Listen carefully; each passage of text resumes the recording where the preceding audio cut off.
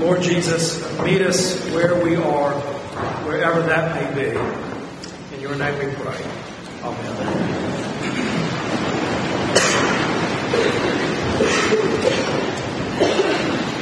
For those of you who are observant of liturgical traditions, you would be right to ask, why are we singing in the bleak midwinter in the season of Advent? That's a Christmas song. Well, it's a good question. And to be honest, to appropriate another holiday classic courtesy of 96.5 and 97.3, which started 2 days before Halloween, I need a little Christmas right this very minute. Now, each year I look forward to Christmas, but it's often not the most wonderful time of the year. Sometimes it's the most stressful. For others, it can be incredibly lonely. Maybe the first year without a loved one. It may be the 30th year without a loved one. And yet, Christmas can be so bittersweet. And for many of us, at the very least, it does not live up to our expectations. What should be a source of excitement and joy can put us into knots, whether it be shopping, whether it be the kids coming home, visiting the parents, looking at your children and thinking the years have gone by so fast. I wish I'd just taken advantage of it, and now they come home and they think, well, this is what I thought. When is the most appropriate, inappropriate time for me to leave my family to go see my friends?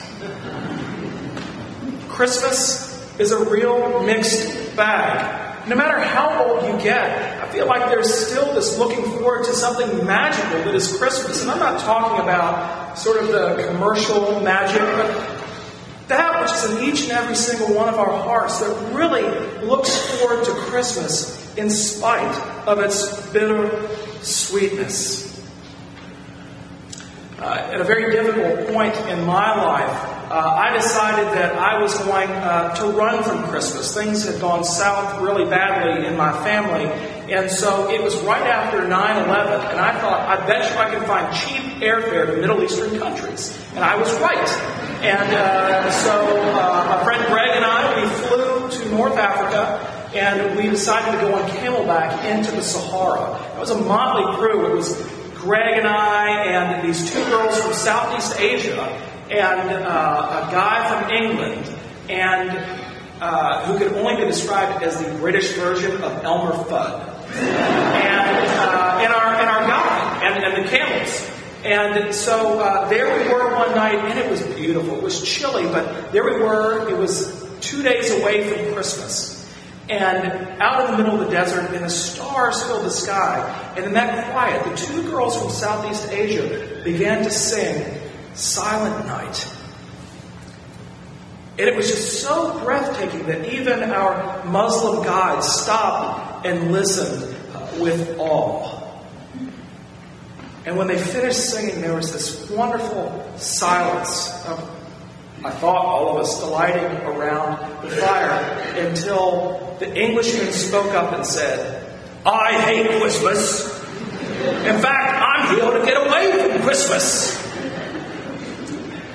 And I thought, now how? Well, one, how ironic it is. You think of all places to be safe from Christmas, the middle of the Sahara Desert would be a pretty good pick. And yet, Christmas found him.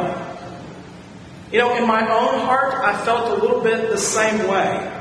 For this man and for me, Christmas was not living up to its expectations, and so I say, bah humbug, and I try to run away, or at least lower my expectations to manage the thing. But even in our running, where should we actually find the message of the angels? For unto us is born this day a Savior, who is Jesus Christ. But in the middle of the desert,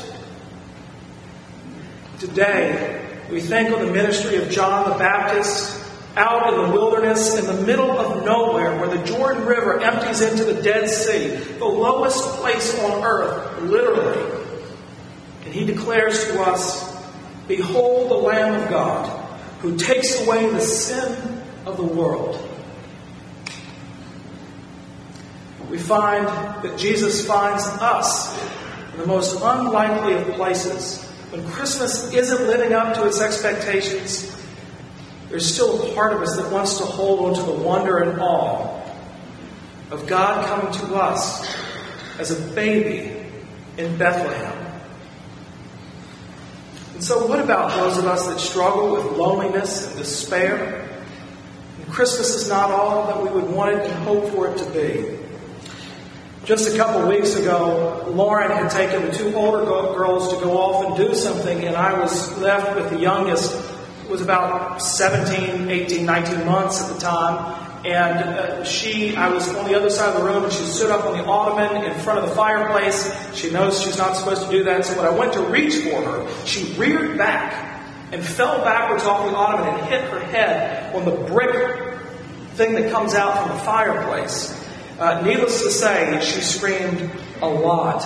And so I picked her up, and I began examining and thinking, well, okay, there's no blood. And then I began to feel the spurting on my hand. But being our third born, after I got the bleeding stuff, I was like, can I just shave it up and duct tape it? Like, do I need to really take her to the emergency room? But I knew that I did, and so I took her into the emergency room, and her clothes stained with blood, and she looked like a mess. And she was very nice and very sweet as we waited in the waiting room, and then we went back to see the doctor.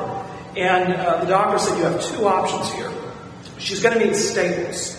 And so we can either put a shot, or she's going to need 2 shots to numb it up. The needle hurts in and of itself, but the medication that's going to numb the back of her head, that's going to hurt too. I said, well, what's option 2? And he said, we just staple her. And I said, let's staple her. And I know that, it looks like he's like, hey, I just got this from Home Depot. And so he says, now you just hold her. And I held her, and he walked up to her, and he put the first staple in. And she looked at me, and then she laid her little head on my shoulder and cuddled up into my neck. And she didn't make a sound as he continued to staple the back of her head. And my initial thought was, this child has an incredible threshold for pain. But then it dawned on me that even if that may be true, she knew that she was in her Father's arms.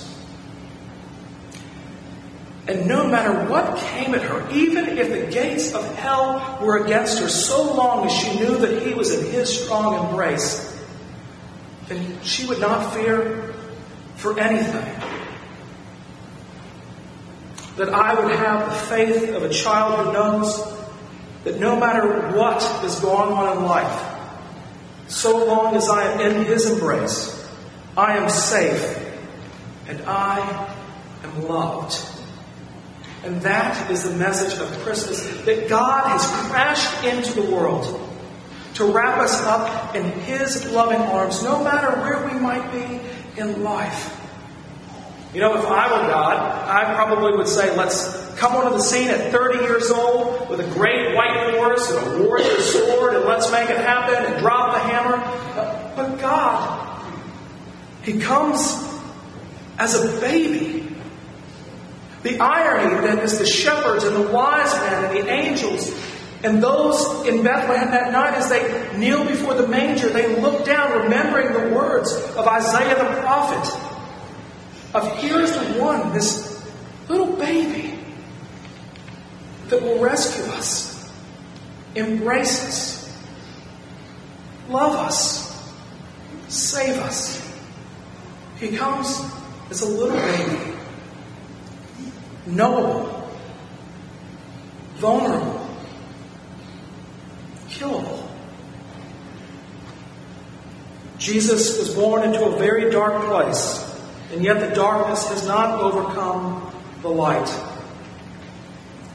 Phillips Brooks was right when he wrote in his Christmas hymn, O Little Town of Bethlehem, that the hopes and fears of all our years are met in Thee tonight.